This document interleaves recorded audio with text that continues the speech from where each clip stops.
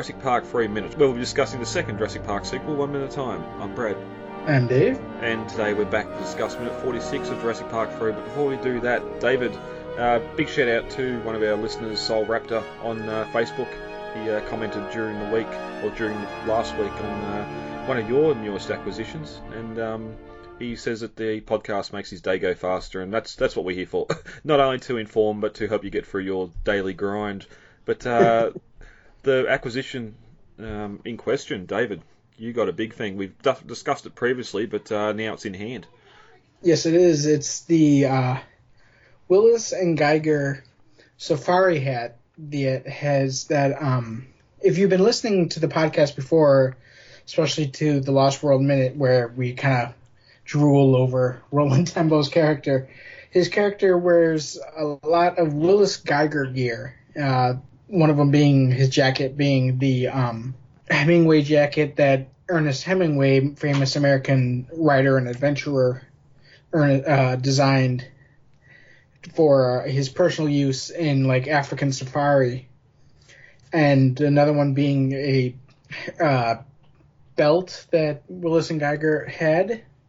I think that was it for the clothes, but his hat was also by Willis and Geiger, but Sue Moore, the costume designer on The Lost World, kind of customized it a bit with swapping out the band. The hat came with two bands, either a kind of like a wrap that wrapped around the bottom of the crown, or zebra. It was like a zebra band, which, interestingly enough, mine came with the zebra brand, and that's real zebra.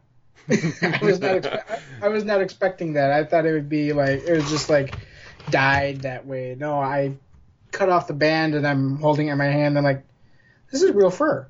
I'm like, that's cool. Kind of creepy, but cool. But yeah, I switched out the band, added the custom chin strap, and I gotta tell you, I wore it.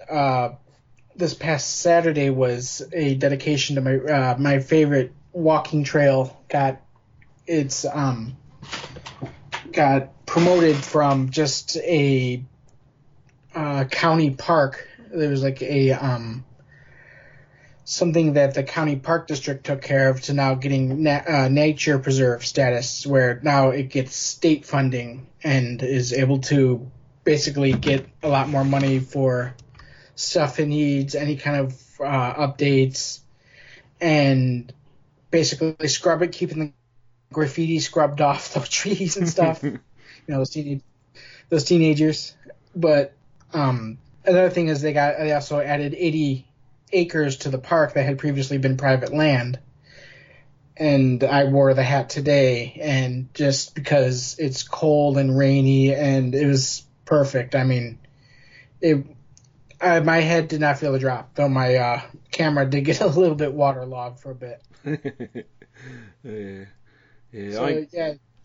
That is the big thing that I'm excited about this week, is finally getting Roland Tembo's hat to basically complete my nearly all original parts Roland costume. I don't have the belt because it's kind of pricey for a belt.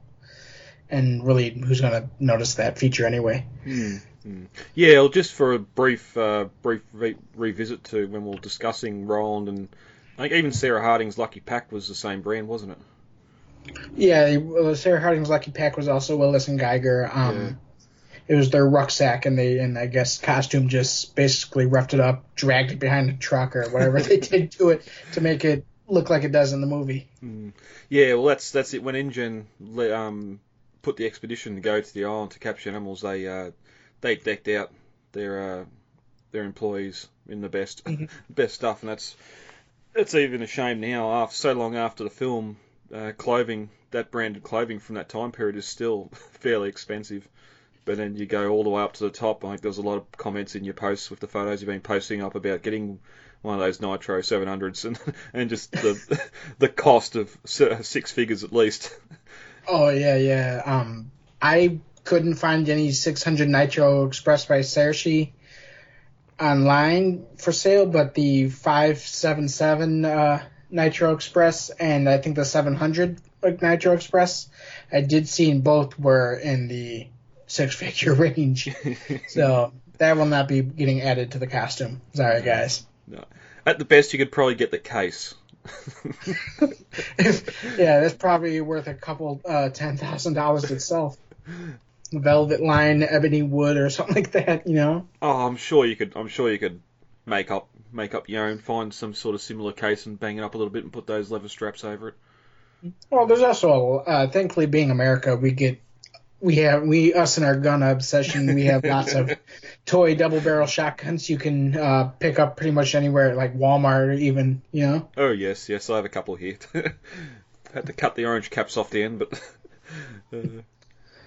And so the hat was really the big kind of score this weekend. But last weekend I also was able to get, on the same day that I went to the Nature Preserve dedication, I went to Meijer just to pick up some groceries, and they had the 118 die-cast Jeep Wrangler, the Jeep 29 from Jurassic World, the one that's all rusted up. Nice. And so I grabbed that one. That was a really nice pickup. It's 118 scale, and it's actually scales almost exactly with the Mattel toy. And so, I mean, it's got a lot more details, a lot less, I'd say, cartoonish, exaggerated features. It's more of a die-cast item. And because of that, they kind of only fits Maisie. She's the only one I've been able to fit into the vehicle. Everybody else is... Oh, no.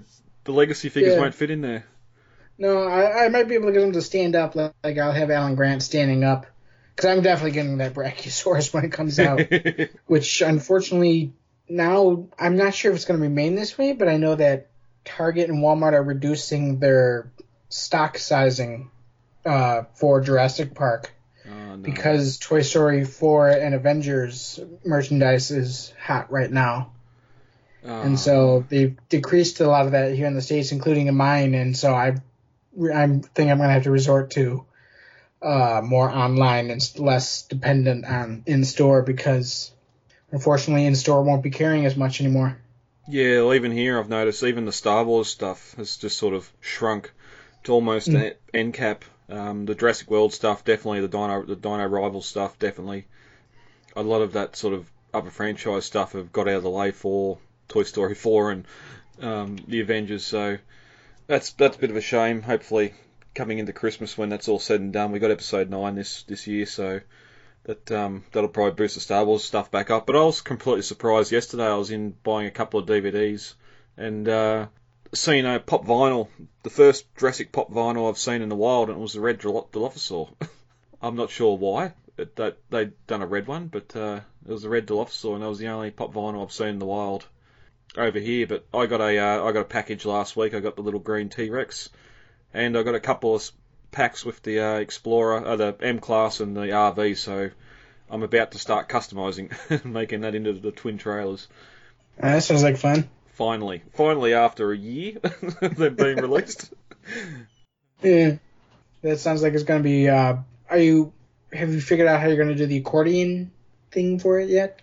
I've got some 10mm. It's like a cable cover coaxial that's got those ribs on it. So I'm just going to see if I can cut it to length, like cut a bit of it, and then sort of heat it and square it off, because at the moment it's round. But I'm just going to play with a couple of things and see what works, see what looks okay. Mm-hmm. Again, it's only going to be sitting on my shelf, so I'm not going to be keen on doing a super good job. But I've got a couple of spares, so I can practice me cutting of it and make sure all that's done right. Because you always need a test one. Never try and do something on the first run. It never works. If we split up, I'm going with you guys. Before we get into today's minute, we've got our weekly check over at Jurassic-pedia.com, and today we've got another new article put up by you, David, of the Arcadia from the Fallen Kingdom film. Fantastic article, a few good photos there as well, and a bit of a layout of the ship and its role in the film. But one thing I wanted to discuss, and we've been sort of on and off about Fallen Kingdom, The Fate of Sauna. I think the last Jurassic Minutes we talked a bit about Sanctuary Island, whether that was real, whether Mills had actually purchased the island, and all that sort of thing. And during the week, I'd remembered, before Fallen Kingdom come out, when I was still in production, we got a plot leak of, I think it was 8 ships originally were in the evacuation of animals off the island, and then the last one was going to go rogue, and that's where Mills and that had it come to Lockwood Manor. In the film, it's never really addressed how long Lockwood's team have been there evacuating dinosaurs for. When we get to the bunker itself and we see the dino tracking, there are a hell of a lot of dots at that east dock. Mm-hmm. Already set up, already done. We know Claire's only really brought in because they can't get Blue, and that's what Mills wants for the Indoraptor project and Wu, but it's never really addressed whether or not they've been there evacuating dinosaurs before the whole Congress thing was going on. If possibly those other 7 ships, or at least other ships, have already taken animals to Sanctuary Island, and maybe that could be our much wanted conclusion to the franchise, where we see those animals roaming Sanctuary Island once again in peace, and the only people that know about it, Mills, Lockwood, all that, are dead. Claire and Owen are really the only ones that would know, apart from the crews of the ships, but it could set up the end of the franchise. Mm-hmm. But yeah, that is interesting, because I do remember that leak where they said that multiple ships are taking the dinosaurs off the island, and then there was Mills had, like, the last one turn away from the Sanctuary Island and go to the Lockwood Manor. I wonder if that was more of a plot that was kind of cut from an earlier script, because in the final movie they only make it seem like it's only the Arcadia, you know? They don't really ever mention that any other ships are really doing anything. Yeah.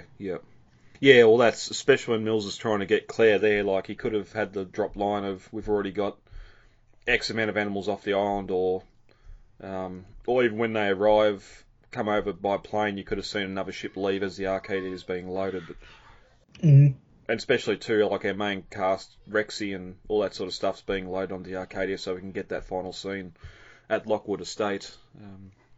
Because I think that original plot too had Claire and Owen being kicked off the boat when they realised it wasn't going where it was supposed to, and they had to swim back to Nublar or something and escape another way.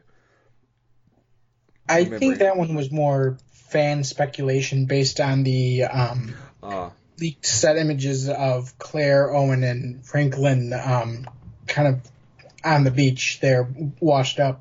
Yep, definitely, because I think I was on that boat as well. Because that's when, the last final bit of filming they done was in that little cove on Hawaii. Yeah.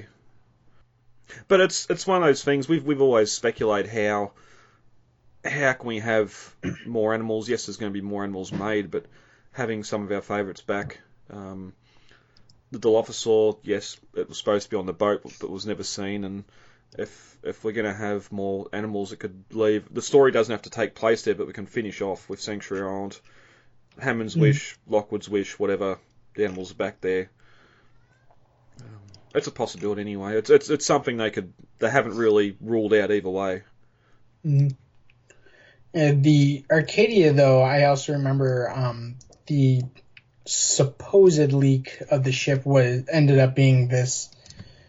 It looked like like one of those tanker ships, and it made me think that they're getting everything off the island. Which in the final film, it actually turned out to be a much smaller ship. It almost is, and I think I remember describing it as such previously, reminiscent of a landing platform dock, which is a class of amphibious assault ship that launches like duck boats and stuff off out of the stern, and the stern of the Arcadia is actually pretty much exactly like that. I mean, it's got the exact same kind of loading and unloading mechanism in a way. Yeah. And Yeah, because in the film too, we've seen there were a lot of animals in those crates being chained down or loaded onto the deck of the ship, and maybe because so many were on trucks in the end was just because they had to get off the island and they'll just drove the animals straight into the back of the ship instead of unloading and stacking the crates in there. They could have got some more animals in there, but yeah, they were like Mills said, they were a day behind already, so they were really pressed for time. I do think that it's the interesting thing though is driving the truck straight forward into the Arcadia doesn't seem to be entirely unintentional, because the bow of the ship opens up and you can drive the trucks out of the boat from the front. Oh yes, I just see it. One of the photos you've posted here. Because I was going to say it's much like a lot of the smaller ferries and that, where you can drive in one end and out the other. Mm-hmm. We've got a couple of big ferries here that go between Australia and Tasmania that do a similar thing. You sort of drive on the front, then drive out the back. It's back the front, but there's a photo here of the.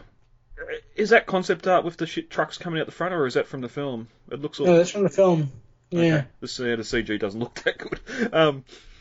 No, yeah, definitely. You got a photo here on the article of those ships being unloaded out of the front of the front of those trucks driving out the front of the boat when it's docked at Lockwood Estate. So, yeah, I remember. I don't know if it was just concept art or just concept talking of that super tanker, and it seemed like they were going to get everything off. And with Mills saying they're behind, well, we've seen previously how hard these animals are to round up with InGen trying it before, so there's probably a good reason why they are behind. And then another thing to remember is I think it was either deleted or is in the script or something like that, where they say that, or Wheatley says that they had previously attempted to go after Blue and had crewmen die going after her because that's why they brought on Claire and Owen, because they just couldn't get Blue without them. They needed Blue and they needed Owen to get Blue, and after they got Blue they didn't need Owen anymore. Yep. I might have to slip the Blu-ray in and rewatch Fallen Kingdom at long last. It has been a very long time since I've watched the film, so let's see if I can pick up on some of these things. But that's the Arcadia article over at Jurassic-pedia.com. So go over, check it out, and check out. There's a lot of new stuff going up there each week as well. Be careful with that. T-Rex. It scares some of the smaller ones away, but it attracts one really big one with a fin. This is T-Rex P. How'd you get it? You don't want to know. All right, ready to get into 46? Sure. As we enter minute 45 of Jurassic Park 3, Eric had led Grant to his water tanker bunker, and as the minute ended, he'd realised who he'd just saved. As we open on minute 46, Eric asks Alan, "What are you doing here?" Grant clears his throat and thinks for a minute, and says, "Your parents invited me along," with a smile. At the 11-second mark, we cut to some time later, as Alan scrapes the last remaining scraps of food from a large tin. At the 22-second mark, Eric carries over a large cardboard box and sits down and pulls out a chocolate bar, as Grant continues to scrape the last little bits out of the tin. At the 32-second mark, after watching Grant for a moment, Eric breaks the silence and says, "I read both of your books, and I liked the first one more, before you went to the island." "You like dinosaurs then?" Grant stops eating for a moment and replies, "Well, they hadn't tried to eat me yet." At the 47-second mark, Grant finishes his food and puts the tin down and starts looking around the tanker.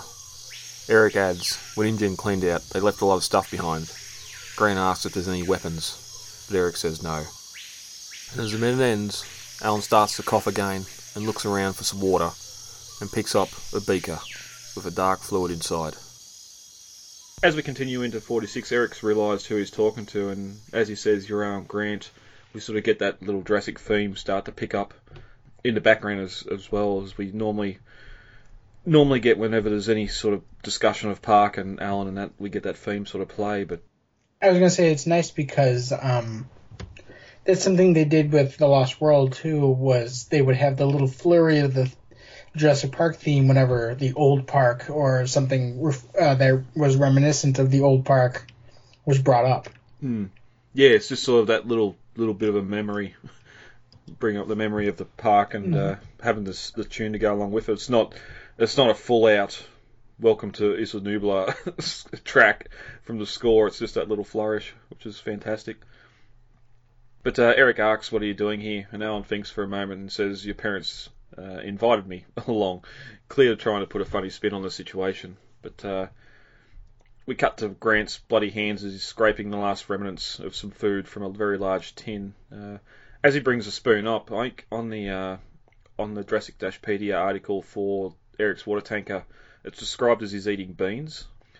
The sauce and what he's brought out on the spoon looks a bit darker. I sort of think it looks like stew or something, but you can see a couple of beans in amongst it. So eating cold food out of a tin's probably not my preferred thing to do, but there they are in a survival situation. Plus, there's you can sort of see the scum and the older food stuck around the top where it's either been cooked or rotten a little bit. So it's it probably wouldn't smell that good either. Though, unsurprisingly, I mean, not just beans, but canned food in general is usually noted for its longevity. You can pretty much stick it in your pantry and forget about it for a couple of years and then come back like 10 years later. Oh, I forgot I had this can of instant mashed potatoes. Well, it's just keeping the oxygen out of it, and that's the thing. As long as it doesn't get pierced, you can continue to have that food stored. I think I've had like preserved fruit and that in tins for years and years, and having it still good. There have been some occasions where food's got a little bit too warm in a pantry or something, and the tin split, and then it goes off really quick. But yeah, but it also it continues to push that theme of, well, the island, it's the destruction shown, or seems to be, of only 4 years after the incident, not 8. It's back to that Lost World where if they had more time in the gas station and got food from the gas station and operations building, it'd be pretty much as similar as what we see here. Much like it is in the novel, where they raid the fridges and that and store them for tinned food and chocolate bars. I gotta admit, this scene, speaking of chocolate bars, this scene always makes me want a Nestle Crunch Bar. That's what they're eating, I think, isn't it? Nestle Crunch Bars, or is it like just regular Nestle chocolate bar? There's one shot here in a minute where Eric's talking, and when he realises it's been when Grant says it's been 8 weeks, you can sort of see the label pretty well. But for the most part, it's like there's some blurry wrappers behind Grant as he's sitting down here. It's not really. I think the CinemaSins guys throw it straight up as product placement for Crunchy Bars, but like for the wrappers and that. But I don't think it's seen as obvious as what others think it is in the film. No. I do remember some like serious candy product placement in The Lost World. They basically had a s'mores kit there in the tent that Sarah and Kelly were sleeping in. You can plainly see a Crackle bar, which is basically, I think, Hershey's answer to the Nestle Crunch Bar. Yep. Yeah, well, that camera pans down, you can clearly see labels, and it sits on it for about 5 seconds before you start to hear the footprints waking Sarah up. So, I'd see that more of product placement than what this here is. But we get Eric carries over a cardboard box and sits down, and he grabs another 2 bars out of it and throws the box aside. So you can only assume that box may have been full of chocolate, and with this big tin that Alan's eating out of. As Eric's sitting down, there's another large tin on the shelf behind him. Maybe he found some sort of cafeteria or storeroom in the lab complex. I just brought up some screen caps here. Yeah, that's definitely a Crunch Bar. And then looks like, I mean, the thing about this scene, though, I mean, you could sit here and pause it, and you can see so much just junk. Well, yeah, we've gone through and had a bit of a look, and even over Grant's shoulder here, you can see one of those animal snare poles just swinging, hanging up off something from the roof there, which they never really use in the script and the novel. Eric has a shock prod or a cattle prod there somewhere, but we don't see that. There's like the large, well, we can see the roll of rope that's beside Eric. There's a smaller bundle of rope over on his other side. You can see the telephone sitting on the roll of rope, which a lot of this stuff would be useless, and you'd wonder why he'd scavenge it. Okay, maybe he was hoping to find another building, another area that might have power or a working telephone, but then he'd have to lug it all the way over there. Yeah. You know, like, he has a phone, which would, I mean, like, the old-fashioned, I think it's the same kind of phone that's in the compound area. It's got the cord and just some dirt on it. And it'd be completely useless without a power source, let alone a telephone wire connection, you know? You gotta plug, these were the old phones you had to plug into the phone jack and then say, don't go making a phone call, I'm going on the internet. And that's even if the phone itself was even in working order. Like, again, you can see it here. It's got that moss. I would not be surprised if it's just the same phone from the reception set that they've grabbed for a later scene. They'll both, I'm guessing this is in a stage. It's a mock-up. They're not really in the tanker here. So I'm guessing they would have grabbed that prop. But yeah, it just makes you wonder. Look, maybe he has lost the plot. It was going that way in the novel and the script that he's sort of gone a little bit feral. Maybe he just grabbed the phone and was talking to people and talking to himself overnight. One thing you do see here over Eric's, what is it? It looks like, I'm sorry, his left shoulder is glass vials with white caps on them that almost make me consider maybe they're penicillin. There also looks to be, I can't really make it out. It's a white bottle without a label on it. It has like a bluish top that could be, I don't know. I mean, I'm not really sure what that one could be. I mean, maybe some kind of cleanser in case he gets injured. That one would definitely be useful. Yeah, like a saline solution or something. Yeah. But on his right shoulder, and you pointed this out, and we both kind of had the same idea. It looks like a beer keg. Yeah. The only problem with it is it looks like there's a handle or something attached halfway down. But yeah, it definitely looks like an old style beer keg sitting there on its side. Which he's 13 years old, maybe. Maybe he'd seen the keg and gone, I'll roll that back there and hopefully I can find a way of opening it one day. But then, looking back at Grant's Way, we do see some other weird things like, it looks like rubber non-slip mat. He had rolled up and stuffed among the items. It looks like it almost looks like a mini small kind of cage next to that, you know, but it has the doors swing open and they look like tiny little, like, but the door is kind of got like a grate, but it's stacked 3 high. I'm not sure if you see what I'm saying. It's underneath the snare pole. Oh yeah. Well, I thought they were little shells, but yeah, the little cage doors with a little knob on the front of the cage, and they just going off the size of, like, Grant there, because beside that there seems to be one of those large plastic tubs or like army trunks that's on its side, and it looks like it's got one of them 50-litre water jugs in it for your upside down water fountains. Yeah, I noticed that too. So using that as scale, they'd seem too small to be cages, unless they're for infants, like compies or something, but... Yeah, because there's another, or must be the same snare pole there, the steel shelving there with the rubber mats on top of it. There's something big and white behind Grant. He never moves enough to see what the front of it is. No.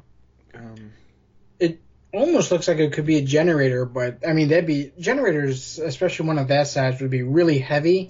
Mm-hmm. And I don't see a 12-year-old being able to lift that into a water truck by themselves. Or just carry it there back from the the compound as well. Because there's something else that almost looks like radio equipment or something up on top of that shelf under one of those rolls of mat.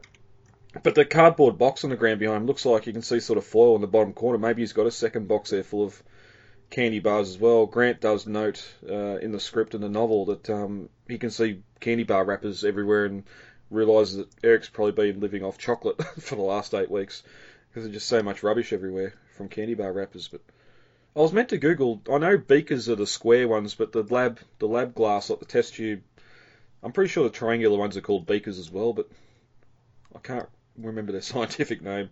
Yeah, there's like all kinds of equipment I forgot the name of in chemistry class we used. You know? Yeah. We see one in a minute with the P in it, but there's another one empty hanging from something in the roof. Looks like a large sieve or something. But yeah, like behind Eric as he's eating the chocolate bar, you can see the box that the binoculars are on later seems to be standing up on its edge above that red cabinet with those jars in it. But yeah, like as we started, even the large orange water cooler that doesn't seem to have a lid on, it's just maybe you just use that to carry stuff there, but a lot of this is just useless junk. Yeah, it is. There's a lamp there that it'd be 240 here. 110's your outlet voltage over there, isn't it? To plug into the wall. Yeah. So it'd be a 110 a 110 lamp there as well. Which why you've got no power? Why are you taking a lamp with you? I mean, he's literally been living on a water truck for 8 weeks.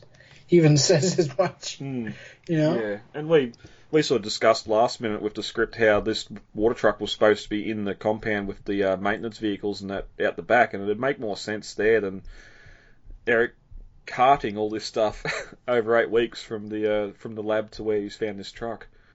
Mm-hmm. But Eric breaks the silence here and he says, "I read both your books.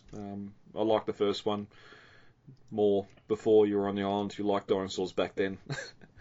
Well, and this is a good little reference back to that book that Timmy was carrying in Jurassic Park. Mm-hmm. Again, it's the first one he wrote, or the first one we know that he wrote of, and he obviously cashed in with Malcolm and that after the events of Jurassic Park and wrote a second novel. Which I imagine that he wrote this book after the San Diego incident, and then in the whole dinosaur and InGen going public knowledge, you know? Yeah. I wonder if Eric even knew of Grant before the San Diego incident, when it all would have come out, if he would have been studying. Because I think it's pretty much assumed that he's a little dinosaur nut, so maybe he was following Grant's work.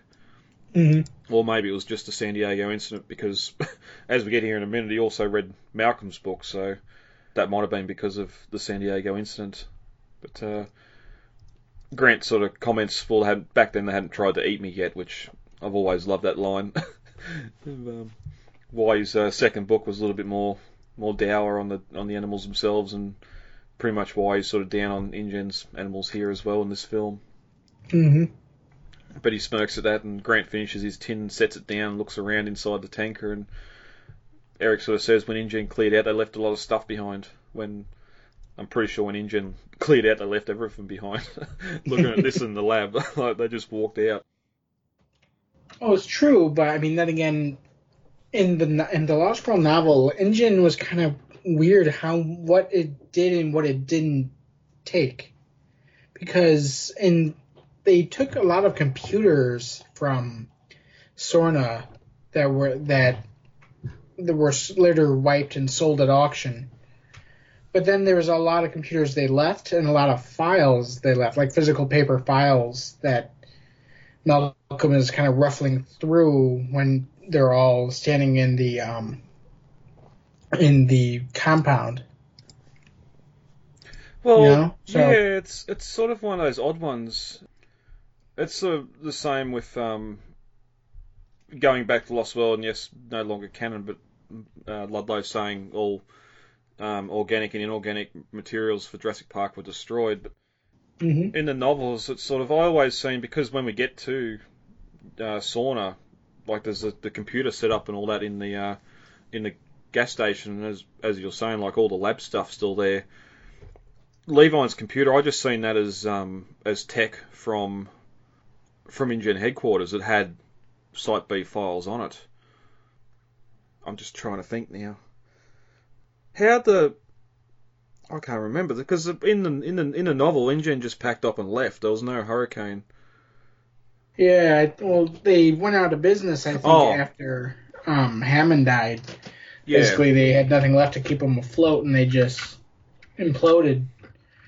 But I thought they took stuff from Sorna just because the computer files referenced the network, and they were able to, it seemed like the computer files were more for the island than for corporate, Yeah, it wouldn't be information necessarily needed on a computer 3,000 miles away in a different location.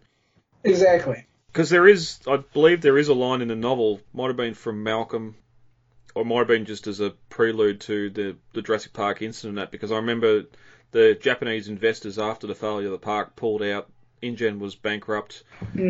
Since they may or may not have still owned the cloning technology, but as a way to keep it from the world, they sold off InGen assets and carefully held on to the technology that was required to clone animals. And everything else, as you're saying, was wiped and sold off. I don't know what got us down this 8 weeks. Oh, InGen leaving a lot of stuff behind. Okay. But yeah, Grant asks any weapons, and Eric says no, and he just used the last of the gas grenades. And Grant says he appreciates that and coughs again. And as the minute ends, he reaches for a beaker and looks at it intently. He's just had sort of a bit of a meal and he's looking for some water, obviously, and thinks he's going to get it in this beaker, but we'll find out what's in there next minute. Anything else on that you want to talk about, Dave, before we get into the script and novel comparisons?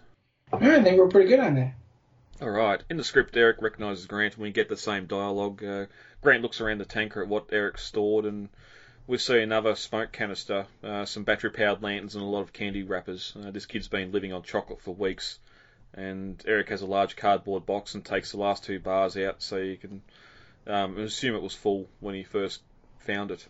Grant asks any weapons or radios. Eric lifts up a cattle prod, but says the battery's dead. But there was just that smoke grenade before, so maybe it's just a smoke grenade, not an actual weapon, nerve grenade or anything like that. Says the battery's dead, and Grant says, it's a wonder you aren't. I'm amazed, Eric, I barely lasted 30 hours and you've lasted 8 weeks. Which it comes up in both the script and the thing here where Grant says, I'm amazed, I barely lasted the 30 hours and you lasted 8 weeks. Is that 30 hours now on Sauna, or is that 30 hours previously on Jurassic Park? Because it'd both be around the same time frames. I think that was more on 30 hours in Jurassic Park, because they kind of arrived at the island around midday and then left the island a couple hours after midday as the sun was sort of going into sunset. Yeah. And so I don't think he's been on the island for 30 hours at this point, because they only crash landed there like that earlier that day, Well, that's it. We're coming to the first night now. Mm-hmm. Yeah. That makes perfect sense. I don't know why I was thinking the other way around.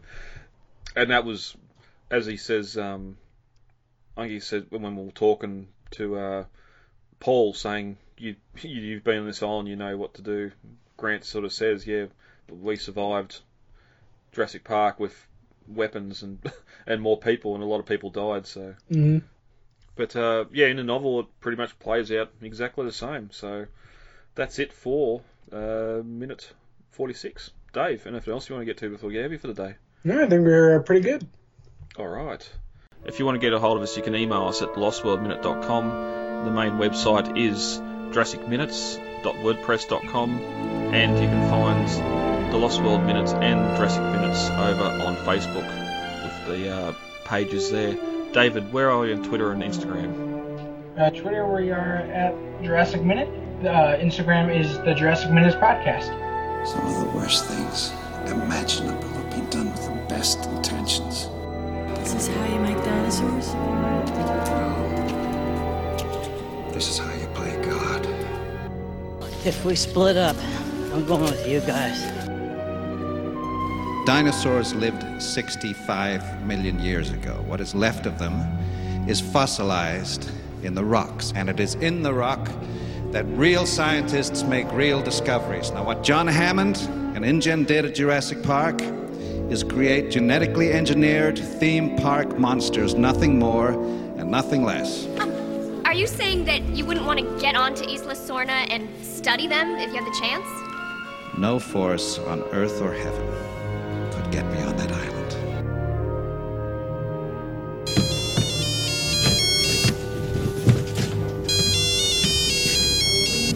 You're Desky. Hello? Charlie! Charlie! Hello? Charlie, take the phone to Mommy now! It's the dinosaur man!